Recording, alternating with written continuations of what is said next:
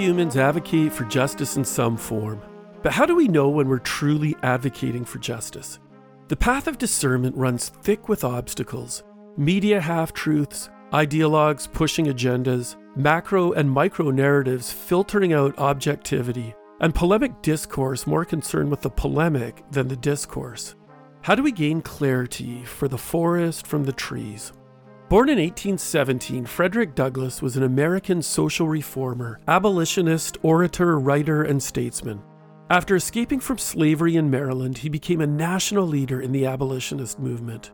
During his visits to the United Kingdom between 1846 and 1848, Douglass asked British Christians never to support American churches that permitted slavery, and he expressed his happiness to know that a group of ministers in Belfast had refused to admit slaveholders as members of the church. On his return to the United States, Douglass founded the North Star, a weekly publication with the motto, "Right is of no sex, truth is of no color, God is the Father of us all, and we are all brethren." Douglass later wrote a letter to his former slaveholder in which he denounced him for leaving Douglass's family illiterate. He writes, "Your wickedness and cruelty committed in this respect on your fellow creatures are greater than all the stripes you have laid upon my back or theirs. It is an outrage upon the soul, a war upon the immortal spirit, and one for which you must give account at the bar of our common Father and Creator." Douglass was a firm believer in the equality of all peoples, be they white, black, Indian, female, Native American, or Chinese immigrants. He believed in dialogue and in making alliances across racial and ideological divides, as well as the liberal values of the U.S. Constitution. He was also the first African American nominated for Vice President of the United States. When radical abolitionists under the motto "No Union with Slaveholders" criticized Douglass's willingness to engage in dialogue with slave owners, he replied, "I would unite with anybody to do right, and with nobody to do wrong." A great lesson for us all in 2021. Douglass embodied his physical manifestation as he was of mixed race, which included Native American and African on his mother's side, and European on his father's side. Douglass was a deeply spiritual man, as his home continues to show. The fireplace mantel features busts of two of his favorite philosophers, David Friedrich Strauss, author of The Life of Jesus, and Ludwig Feuerbach, author of The Essence of Christianity. In today's episode, we engage with a person who has devoted his life to the causes of justice, but like Douglass, not myopically, subjectively, or through the skewed lenses of political commentary. His orthopraxy is both inspiring and infectious. Fittingly, he is also a recipient of the Frederick Douglass 200, a list of 200 people around the world who best embody the spirit and work of the aforementioned American hero, Frederick Douglass. Stay with us as we discover a man who not only embodies a 6/8 culture life, but is equipping the masses to do likewise on today's episode of the 6/8 Culture Podcast.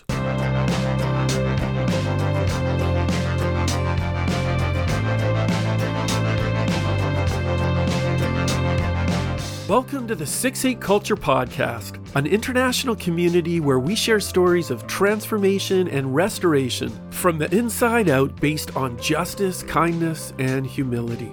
Join us at 68culture.org and come journey with us today. I'm your host, Rob McKinley.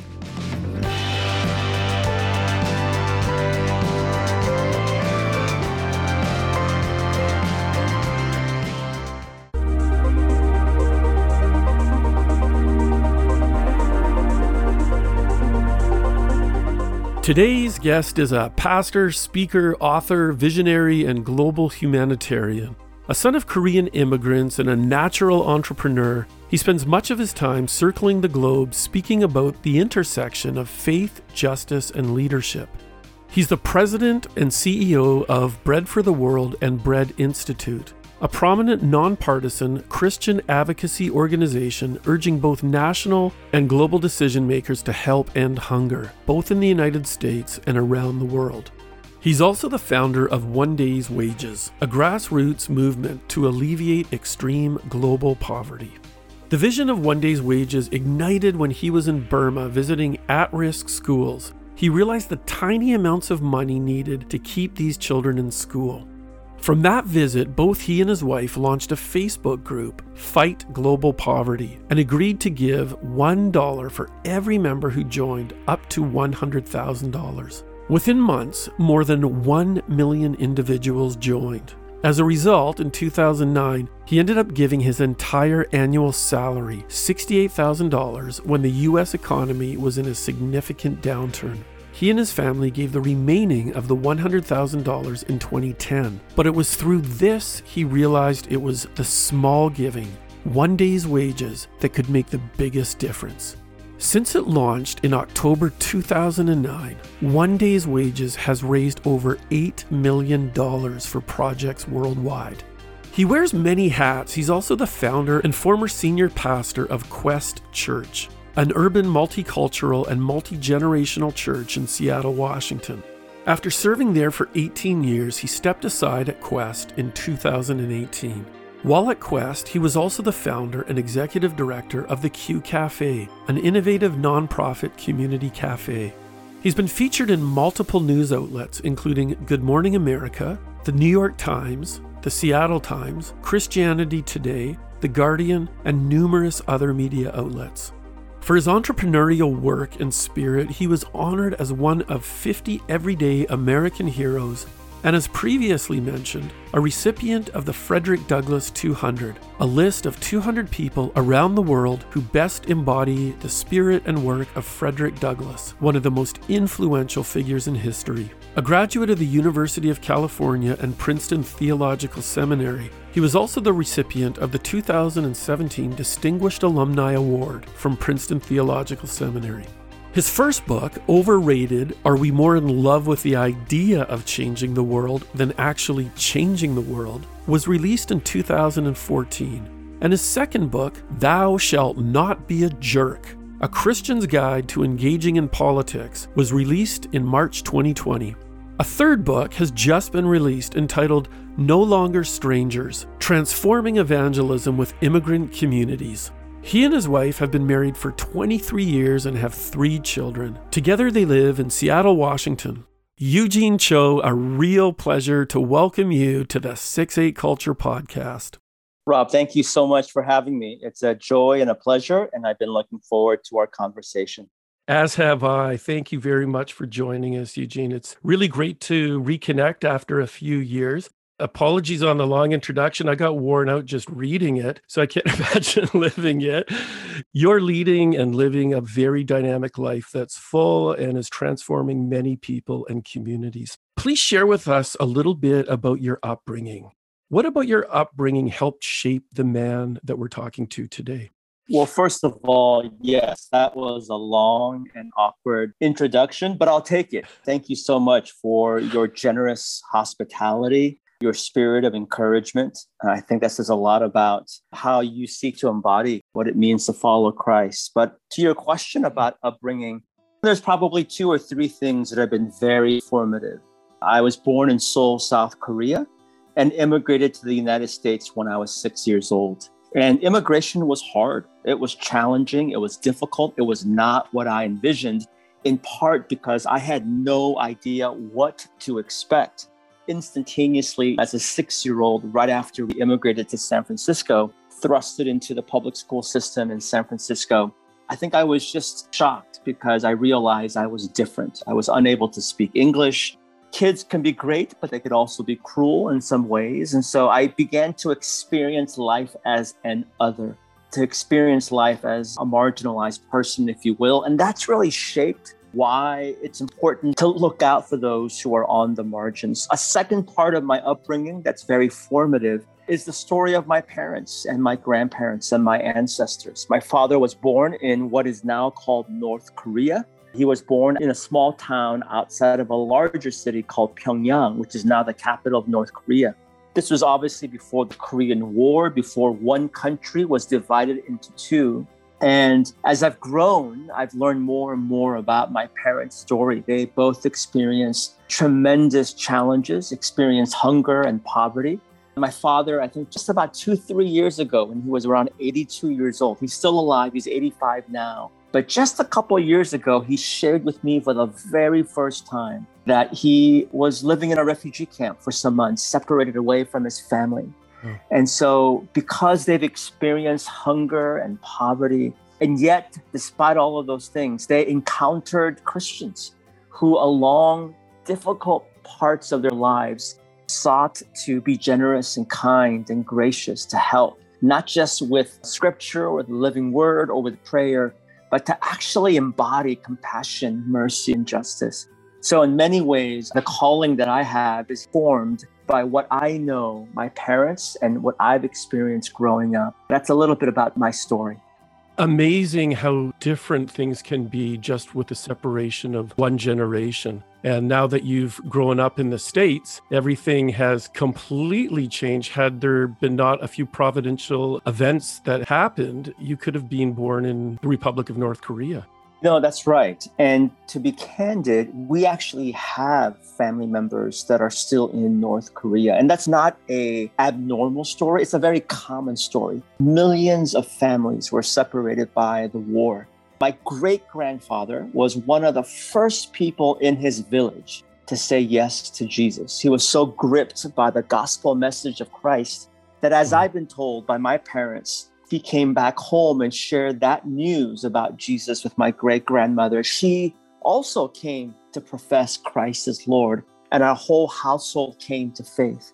And while I'm sure they experienced a sense of joy and depth and meaning, they also experienced persecution and hardship. And it was ultimately that persecution, along with them understanding that the climate politically in North Korea, or at least the northern part of Korea at that time, was changing. And they decided to flee south. My father was 6 years old when he and his larger family decided to flee south during that particular time. Again, not all of our family members decided to make that trip. And so it still burdens me tremendously knowing that, again, millions of families were separated by a devastating war that not only separated families and a nation into two, but left millions of people desolate and desperate and hungry and impoverished. As you know, several significant Christian NGOs started in Korea in response to the devastation. World Vision, Compassion, and I believe a couple others. Yeah, that fight needs to continue on for justice. You're continuing to carry this banner of faith. One of the many hats that you wear is a pastor. You're no longer pastoring the church. So how has that transition been for you? What do you miss the most of your time as a pastor of Quest Church? That's a great question. The answer is yes. I miss being a pastor of a local church, although I tell friends and colleagues and others who ask that my calling as a pastor has not changed. It may look different, but that hasn't been stripped away from me. My calling, or I guess my arena, is different, but I'm not pastoring a local church. I love so many things about being a pastor of a local church, especially shepherding, caring, discipling with people day to day, week to week. And so I miss those things. But I will also say that there are some things that I don't miss because they're also very difficult. I often joke, somewhat seriously joke, that the best thing about church is people. The most challenging thing about church is people. Sometimes the same people, don't tell them I said that. And I think in many ways, it's a microcosm of life. The most meaningful things are oftentimes some of the most challenging things as well. We live still a mile away from Quest Church, church that my wife and I planted. Our kids still go out there, and we continue to just pray that God's glory might be manifested through Quest Church in Seattle.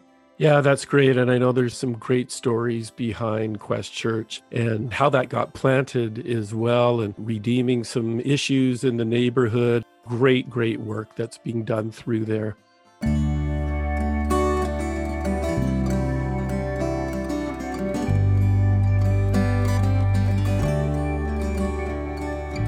Earlier, I touched on the story of one day's wages in the introduction, Eugene. Can you share a little bit more on how that unfolded? You gave away your entire salary in 2009.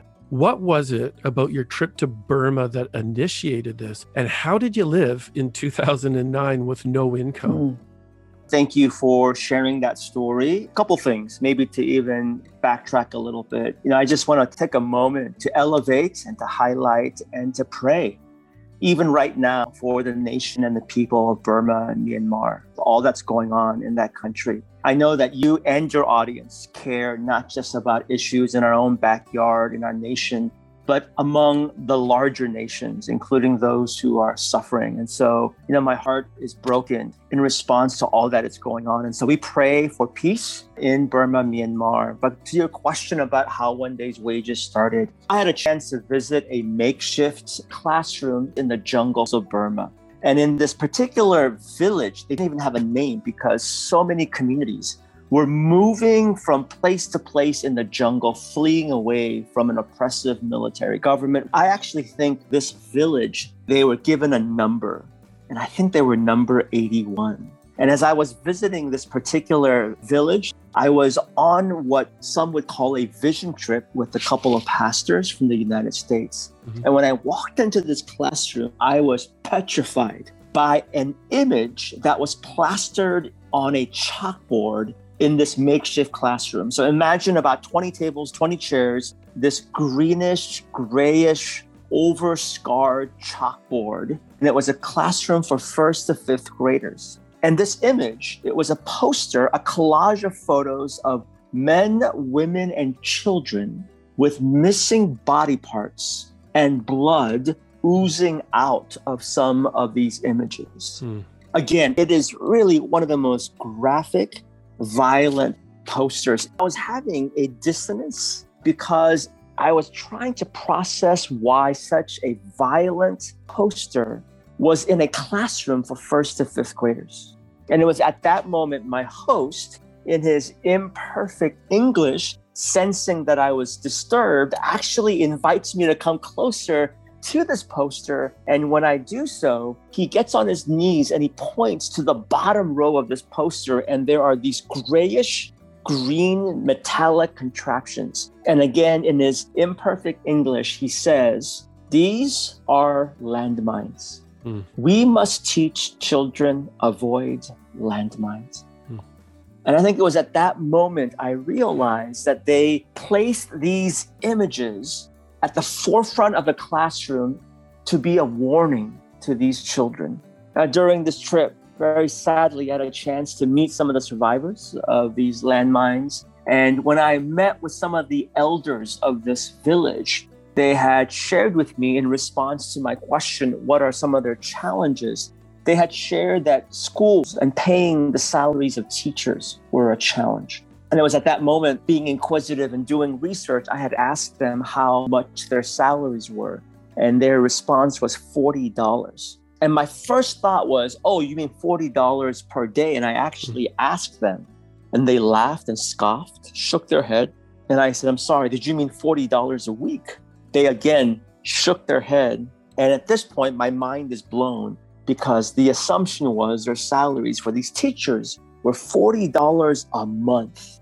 And when I had said that, they again shook their head and said that their salaries were $40 per year. Incredible. And so I think it was that moment when I came home beginning to process, what can we do? And as a pastor, I thought I could do a sermon, maybe I could write a blog post, maybe I could put something on Facebook or on social media. But my wife and I committed to spend some time praying about what we could do. To be honest with you, your introduction about One Day's Wages, again, I'm so grateful for your generosity. But I want to be very candid. It was not something we had ever intended on doing. That wasn't part of the plan at all. It was during this time of prayer that we were convicted by the Holy Spirit to give up a year's wages. Now, my wife said yes. I said no. And in fact, it took me 3 years to come around to that conviction. Because in some ways, it took us 3 years to save, simplify our lives, and also sell off things that we did not need, including my 1989 blue Mazda Miata, which I aptly called Blue Thunder, which I still miss. Just for the record, I still miss that blue Miata. I just want to be very honest that it wasn't something that we had envisioned. And I think had we known, I can't speak for my wife, had I known how challenging those 3 years would have been, I would have said no from the outset. But I'm grateful that God never really shows the full journey, but He just shows us enough for us to have faith, to keep on pressing forward. And one last thing that I'll share is that, we have taken some criticism for sharing the fact that we've given up a year's wages. Our intent isn't to be boastful or to come across as holier than thou, but just to simply acknowledge that we live in a very cynical world among all generations, including and especially among younger people. And we felt it was important for us not to ask people to do something that we weren't willing to do ourselves in some fashion or form. And so it was in sharing our decision to give up a year's wages that we were then inspired by this vision to compel people, to invite people, not by fear, guilt, or shame, to inspire people to consider giving just 1 day of their wages, at least once a year, maybe once a quarter or more often. And that's the story of 1 day's wages. Yeah, and what an incredible story it is. I think that people also don't realize the prevalence of landmines still existing in countries like Cambodia, Myanmar, Vietnam, Laos. I've been all over Vietnam, Laos, and Cambodia, and there's still so many landmines there. It's a major issue. So seeing that as a catalyst to kick this off, Eugene, it's a very compelling story. If people want to know more about 1 day's wages, we'll have more information near the end of this.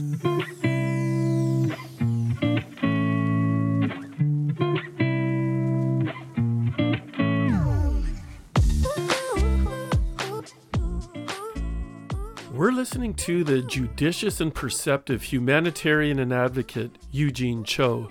Let's continue as he shares his work as president of Bread for the World, strategically headquartered in Washington, D.C.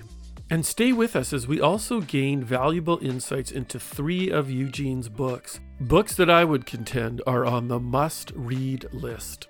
Eugene, you're an author, pastor, speaker, humanitarian, visionary, and activist, among other things. You're currently the president and CEO of Bread for the World and the Bread Institute, headquartered in Washington, D.C. I want to just read a little bit of what the website states. Bread for the World is a collective Christian voice urging our nation's decision makers to end hunger at home and abroad. By changing policies, programs, and conditions that allow hunger and poverty to persist, we provide help and opportunity at home and far beyond where we live. We can end hunger in our time, but churches and charities can't do it all. Our government must also do its part. With the stroke of a pen, policies are made that redirect millions of dollars and affect millions of lives. By making our voices heard in Congress, we make our nation's laws fairer and more compassionate. We leverage big changes for people in our country and around the world who struggle with hunger. Can you share with our listeners more about Bread for the World and the inroads that you're making? I just began my role about a year ago, and it has been just very challenging. It's a tremendous opportunity, but also challenging, in part because, as you just read, we engage the political process. And in the United States, as it is in many places around the world, we're living in a very increasingly polarized, chaotic political landscape. Mm-hmm. And Bread for the World is a nonpartisan organization working in bipartisan ways to help end hunger. Now, what are some of the ways in which we do this? Domestically, we're talking about programs like SNAP or WIC, Women, Infant, and Children. It's actually a program that my wife and I benefited from about 25 years ago. Safety net programs. We're talking about changing laws or policies that were unjust. For example, we helped recently pass laws that would benefit farmers of color who for many, many years were receiving the short end of programs and policies. Globally, we know that as a result of the pandemic, 270 more million people are experiencing acute hunger. And so we have been working behind the scenes in every single COVID bill in the United States to advocate for, to speak on behalf of, to elevate, to amplify the reality and plight of those who are experiencing hunger and poverty, certainly abroad, but also here in the United States. It's a lot of work, a lot of challenges. And so we do it through, again, making sure that there's a significant, robust research and analysis through our institute. We have a government relations team that are regularly engaging members of Congress and the administration. We have a faith engagement team that's working with believers and churches and denominations and other organizations, again, trying to build up a groundswell of thousands and thousands of people, again, trying to elevate the realities of these challenges. We also have an organizing team. We actually have staff around the country who are on the ground with activists, with leaders, with pastors, with churches, developing momentum in the things that we're advocating for.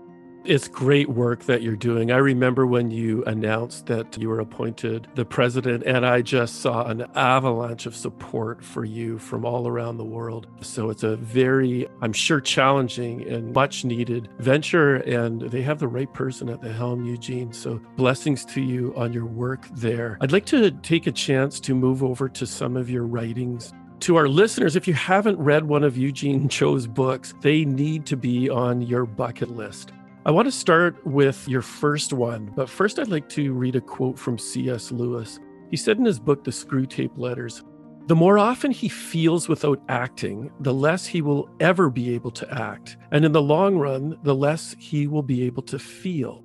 Lewis nailed this 80 years ago. There's a growing trend of feeling without acting, predominantly in the West, or the primary acting is espousing outrage on social media with no resulting change or resolution to an issue.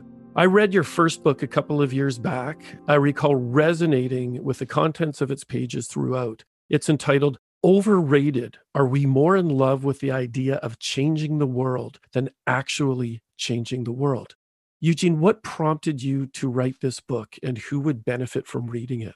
I wrote that book as a confession, not so much as a how-to from an expert or a guru, but as someone who struggles with those very things of projecting a particular persona. The good news is that we should be affirming that there are people who want to make a difference, who want to make an impact, who want to change the world. But if we're not careful, we'll be more about the persona, the desire to appear a certain way. And it's a reminder to me in this confession, and through that confession, trying to encourage other people, that there is a cost to faithfulness. There's a cost to discipleship. There's a cost to obedience. There's a cost to justice. And so as we're speaking about justice, along with the theme of the Micah 6:8 community, I don't know of a single Christian who doesn't love justice. Or to put it more accurately, I don't know of a single Christian who doesn't love the idea of justice. And I think that's the distinction. We all love justice, or rather we love the idea of justice until there's a cost. And so that book was a very painful confession. And along the way, as a pastor, because I've, developed a reputation after some time of someone that was entrepreneurial and doing things, that I was encouraging other people to do likewise, but sensing that when folks were experiencing hardship or opposition or barrier or setback, that we would be so easily prone to quit or to deviate away from God's calling upon our lives. And so while the book is several years since it's published, I'm so proud of that book. And to this day, I still hear from many people who write that that book was a kick in the butt, is a nice way of putting it, but in a way that hopefully inspires people to dig in, to be faithful, to count the costs, and to pursue after the very things that God's placing upon our lives. Yeah, it is a phenomenal read. Now, Eugene, in this book, you challenge yourself and your readers to go beyond simply falling in love with the idea of changing the world. There's a common term known as virtue signaling, where we offer a presentation, a sense of how virtuous we are. It plagues us all, regardless, as you said, of political affiliation or worldview. We're all susceptible to this. And social media has certainly served to magnify this to extreme levels. Are there some nuggets of wisdom that you might be able to offer our listeners of some practical ways to engage in constructive change rather than the mere presentation of it? Well, for the sake of the podcast, there's numerous things, but let me just share 2 or 3 things. The first thing is really important, and is that we need to really pray. And in praying, it becomes that much more internal and personal. Mm-hmm. We're asking God to take us on a deep journey. We're asking God, before we say woe unto others in our pursuit of justice, we ask God to do a serious examination of our own hearts. I love how Isaiah, before he says, woe unto you, he says, woe unto me. I love how Nehemiah, before he embarks on this ambitious journey of rebuilding the walls, that he endures weeks of time repenting and praying and asking God to examine his heart. And so I know that for many of us as Christians, pray and prayer seems to be so elementary. But I've learned that it's the most elementary things that we often take for granted. And in taking it for granted, we skip the significance of those things. The second thing that I would say is to commit to learn. We're headline readers. We read the first paragraph.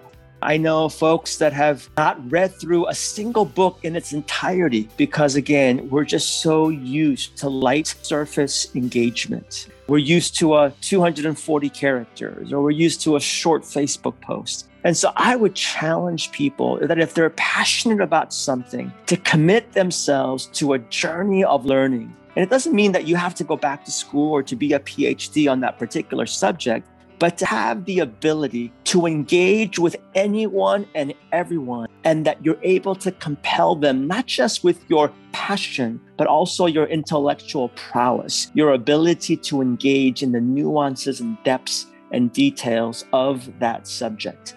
The third thing that I would say is that I believe that when God speaks vision unto us, he never speaks a vision in isolation to just one person. I believe that God will convene, gather people that we can partner with and collaborate with.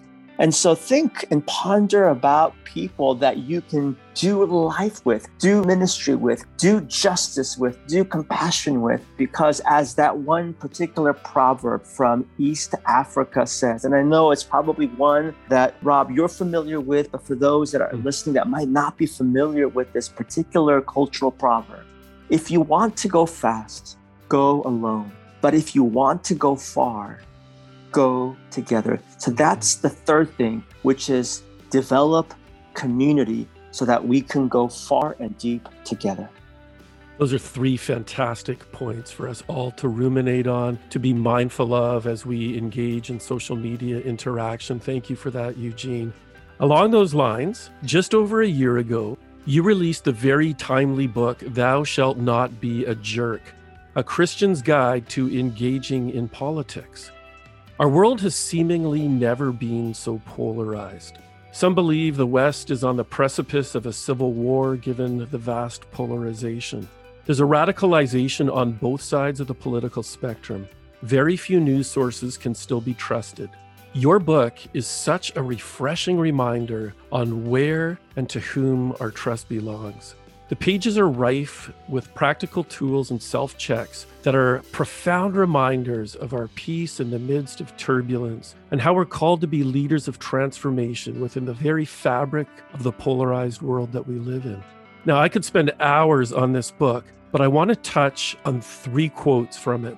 Before I do that, I want to read a list of the 10 commandments that you have for Christians in the public sphere.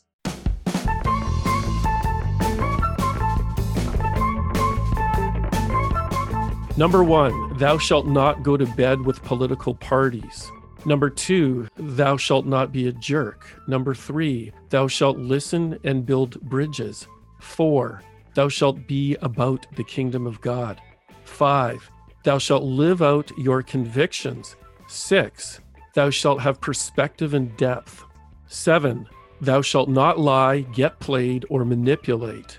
8, Thou shalt pray, vote, and raise your voice. 9, thou shalt love people and love God. And number 10, thou shalt trust that Jesus remains king. Now, there's much shaming happening in our culture if one doesn't subscribe to a particular narrative. The first quote, a temptation of our culture is the need to debate and comment on every single event. Sometimes wisdom is evident in silence.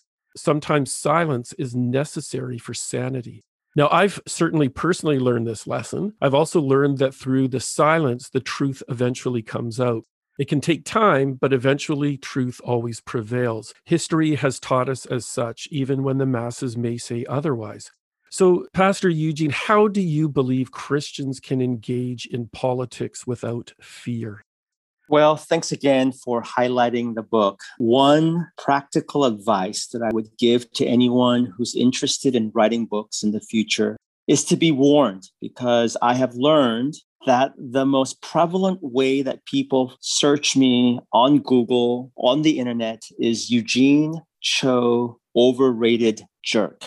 So just be warned that you're just be warned. It's the most awkward way to find out how people are searching for you. So here's what I would say. I'm concerned because I think there are several groups of Christians in terms of how we engage politics. And these are big strokes. And I just want to acknowledge that. But I do believe that these larger strokes exist. And there's a group of Christians that have chosen to altogether abandon politics because they feel they're either exhausted, cynical. I'm raising my hand right now. But there is a group of Christians that have altogether abandoned politics because they feel that Christians should only focus on, and I'm doing my air quotes right now, spiritual things, on quiet time and church and evangelism. And I'm not saying that those things aren't important, but I think there's something theologically dangerous when we think we should only focus on spiritual things. And therefore, we don't care anything about things here on earth. Now, there's a second group of people, and they obsess about politics. They may not say it or acknowledge it, but there's a possibility that politics has grown to be the most pervasive idolatry of our time. And as a result, we justify our actions or our behavior and our words because of our allegiance to politics. And there's a third group of folks, and I think it's Christians who believe and acknowledge that politics matter, but they're not quite sure how to go about engaging it in a healthy way. And what I would share with people is this. The first thing is that we have to acknowledge that politics matter. Now, here's why it matters. It matters because politics influence policies which impact people. And every time I read the scriptures, I walk away sensing that God deeply cares about his creation and his people. Now, politics is not the ultimate answer. It's not our salvation, but it does matter. And it is one way and a prominent way in which we can seek to love God and to love our neighbors. Now, the second reason why politics matters is because we can acknowledge that oftentimes, as it is with so many things, it's the powerful, it's the wealthy, it's the prominent, it's the popular that are often the ones where rules and policies and what have you, it perpetually revolves around those with influence. And this is part of the reason why I made a decision to join Bread for the World, is because we can acknowledge that there are those who don't necessarily have the opportunity to have their realities acknowledged, their voices heard. I truly believe because everyone is created in the image of God, therefore we all have inherent dignity. Everybody has a voice, but here's the injustice. Not everyone is heard. And this is one of the reasons why we can choose to engage politics so that we can advocate for those, particularly for myself as a Christian who believe in the pro-life from womb to tomb ethic. I want to do my part to speak up on behalf of each and every single person that matters to God. Well, along those lines, Eugene, another quote, the second one says, from a political perspective, cultural Christianity is when our theology is held captive by our politics rather than our politics being informed and even transformed by our theology. We've seen the polarities of this, both claiming Jesus as their own and which political party he would align himself with. So, Eugene, how as Christ followers can we be immersed in practicing the latter, our politics being informed and transformed by our theology? That, Rob, is the quintessential question that we should be asking ourselves on a regular basis, not just in politics, with all things, our work, our relationships, our worship, our financial stewardship. It's the most important question so that we're never perplexed or hijacked by a particular agenda. And so in the book, one of the chapters is to not go to bed with politicians or with political parties. One of the most pervasive questions that I've been asked in the past year, in part because of the book that I've written, is that folks have asked me constantly, Eugene, are you a conservative or are you a progressive? Are you a Democrat or are you a Republican? And my honest answer, and it's not my attempt to be circuitous, but my honest answer is, on what issue? What are we talking about? So as to say that I don't believe there is a politician or a party that has a monopoly on the kingdom of God. I worship Jesus and Jesus alone. I worship Jesus the King. I believe in the kingdom of God, and that as a result, I want to make sure that Scripture, that Jesus the person, Jesus our Lord, Jesus our Savior, Jesus who teaches us about the ethics of the kingdom of God, that those are the things that inform how I seek to live my life. Now, is that easy? It's challenging. You just put politics aside. If you were to ask me, is kingdom living easy? I would say it's challenging. In part, this is why Jesus says, count the cost, carry the cross, and to follow me. And so even though there is a temptation for people who want us to subscribe to identity politics, to basically check a particular party up and down the ticket all the way, I would strongly urge and encourage people not to be lazy, not to fall seduced to this identity politics, but to again acknowledge on a daily, regular basis, to ask these questions. Who am I? Who do I serve? And what am I about? And I pray that we would all know that we are children of God. I'm a son of the Most High, Jesus Christ. I worship Jesus and Jesus alone. And I want to be about the kingdom of God and informed by the Beatitudes, the Sermon on the Mount, and the great commandments to love God and to love our neighbors, to seek justice, to love mercy, and to walk humbly. Beautifully said, Eugene. And I do believe that identity politics will have its day. People will get tired of it. Many people already are. And there will be a reformation and a renewal in the political sphere with outlooks such as the one that you're encouraging all of us to have. The third quote in your book, this is a foundational piece of this podcast, actually. It says, if we're not willing to cross the street to love our neighbor, we have no right to be enraged at national politics. But if we're about kingdom work in our neighborhoods and cities, we can help to bring about positive change nationally.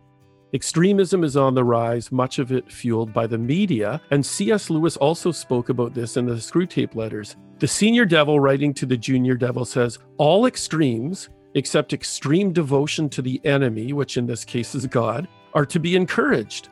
How can we return to the basics of first making our beds before going out to change the world, when almost everywhere we turn tells us to do the exact opposite? Well, as you quote C.S. Lewis, I would also remind your listeners about Mother Teresa, who says, if you want to change the world, start with the person next to you, in front of you. And I think it's really important for us that as we consider the incredible ministry of Jesus Christ, who literally changed the world, who was Lord and Savior, but also modeled the kind of life we should live. He was radical and scandalous in the sense that, yes, while he did supernatural miracles, We can talk about his miracles up and down for weeks and months upon a time. And yet some of the most scandalous things that Jesus chooses to engage in was to speak with people, was to have meals with people, was to befriend people, was to sit down with people. It was often in the unspectacular things of life that he shows us a glimpse of what kingdom living is about. In our world today, especially I think in Christian vernacular, we talk a lot about changing the world. We talked earlier about my book, Overrated, and I'm not suggesting that God doesn't have a plan for each and every single one of us, but I think a more appropriate question, a more relevant question for every single one of us is, even if God didn't have something spectacular in store for us, would we still be faithful in the simple and mundane things of life?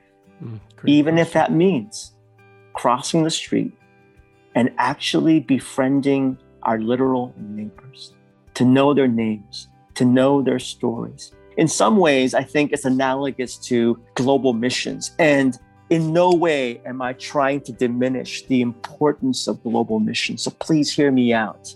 I'm a huge, huge believer of global missions, maybe more so today when there are so many people both outside the church and even inside the church who are speaking about maybe doing away with missions. I think it matters.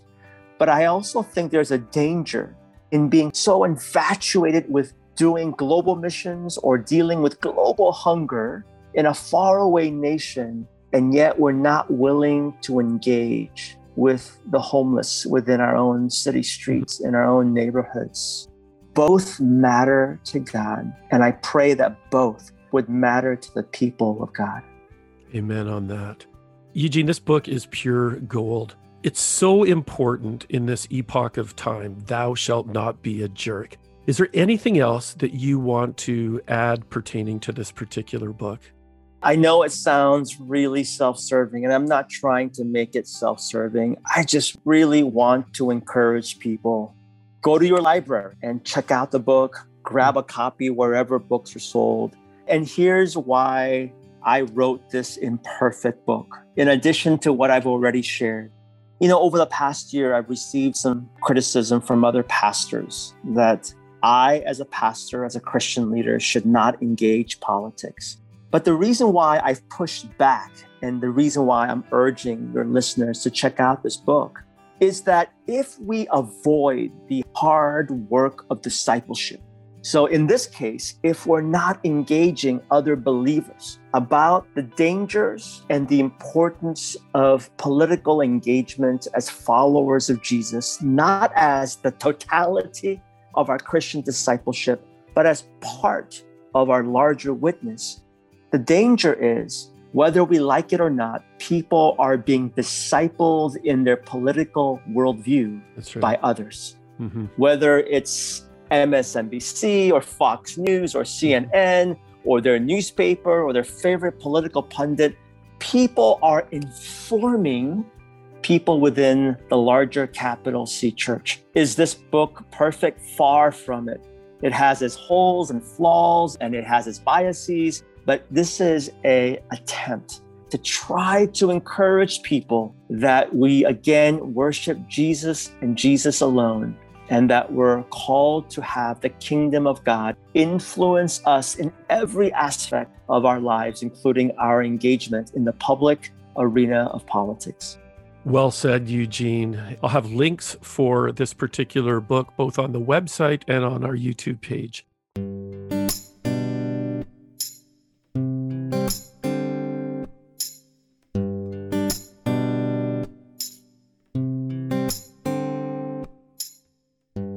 Eugene, you've got a book just about to be released entitled No Longer Strangers, Transforming Evangelism with Immigrant Communities. Can you just touch on this for a moment?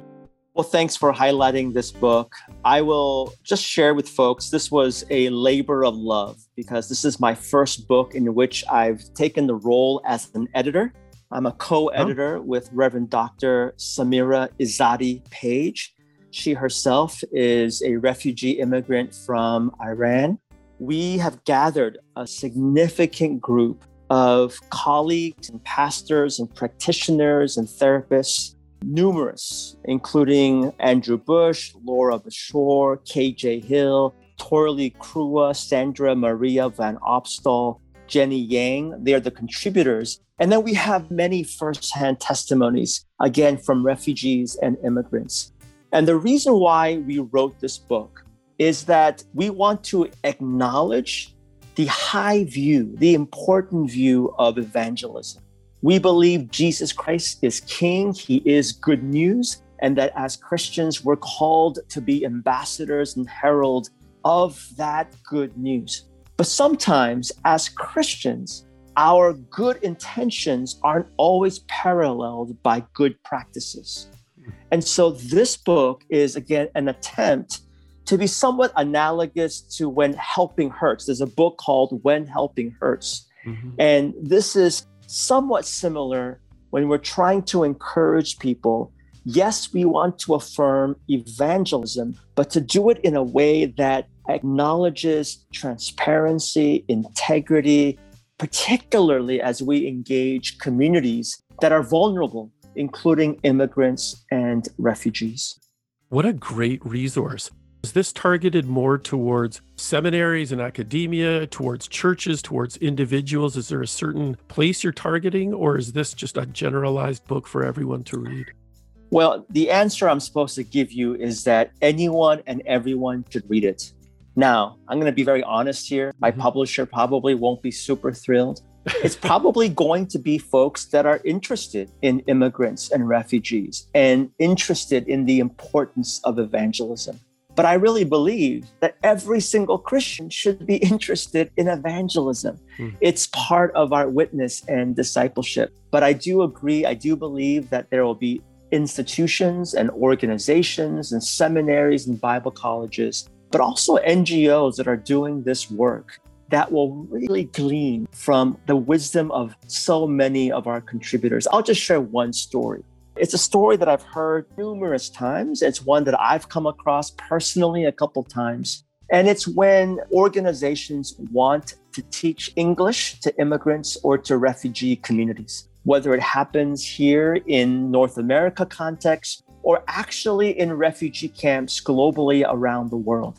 Now, there's an obvious reason why individuals are enticed by the opportunity to learn basic English. And that's great. I'm absolutely in support of that kind of program. But I think it lacks honesty and transparency when we're offering to teach English without actually divulging to these communities. For example, in one specific instance, there were these Christian communities and NGOs that wanted to teach English in a predominantly 98% Muslim community around the world in this refugee camp. And they failed to let them know that they were going to use the Bible as the actual resource to teach English. And they did this with the children of this refugee camp. And as you can probably fathom, the parents, the Muslim parents, they were outraged by this particular thing. And again, I think the intention was good, but it really is not a good practice that bears witness to who we are and who we desire to be. And more often than not, it burns bridges and rumors begin to spread among others that Christians cannot be trusted. So that's an example, one that we share in the book along with others. And again, I would love to encourage people to check out this book, No Longer Strangers. It just sounds fantastic. And I think we all need a good refinement in our orthopraxy and the way that we are ambassadors of Christ. Again, it's called No Longer Strangers, Transforming Evangelism with Immigrant Communities. I can think off the top of my head so many people and so many organizations that will be very receptive to this book.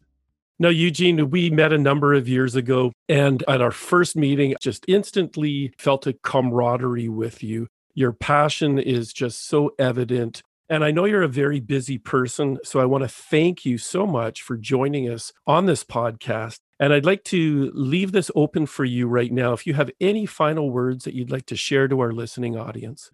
Wow. Thank you again so much. I've got some random things that I'll share, and I hope that it's okay. First of all, Rob, thank you for hosting me.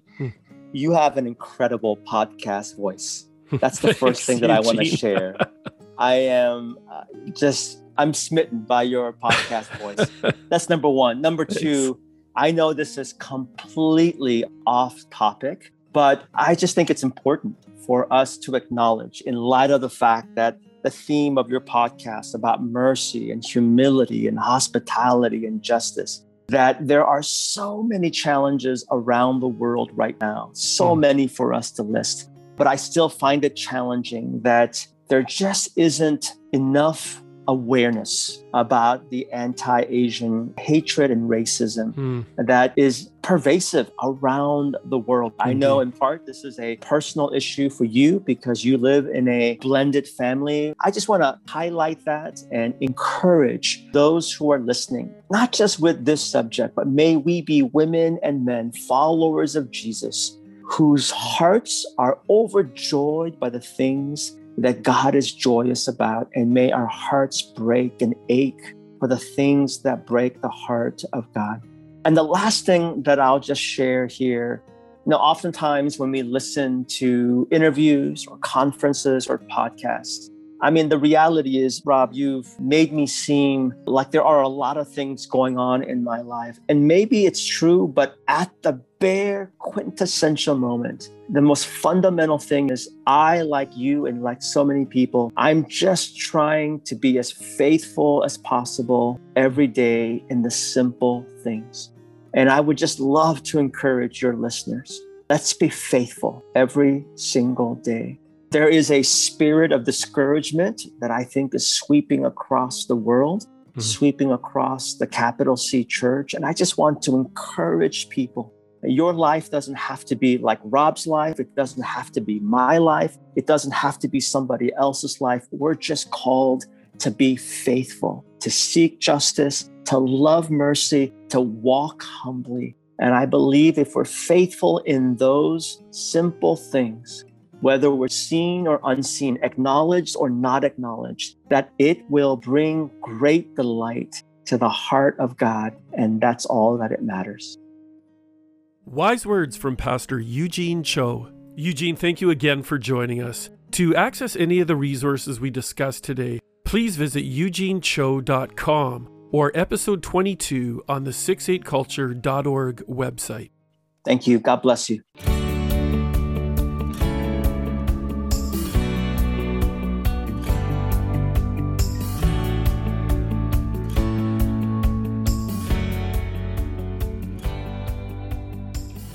Thanks for sharing your time with the 68 Culture podcast, where we share stories of personal transformation that are making our world a more just, kind, and humble place. Join us for our next session of Impacting Stories with 68 Culture. This is Rob McKinley signing out with a reminder for us all to act justly, to be kind, and to walk humbly.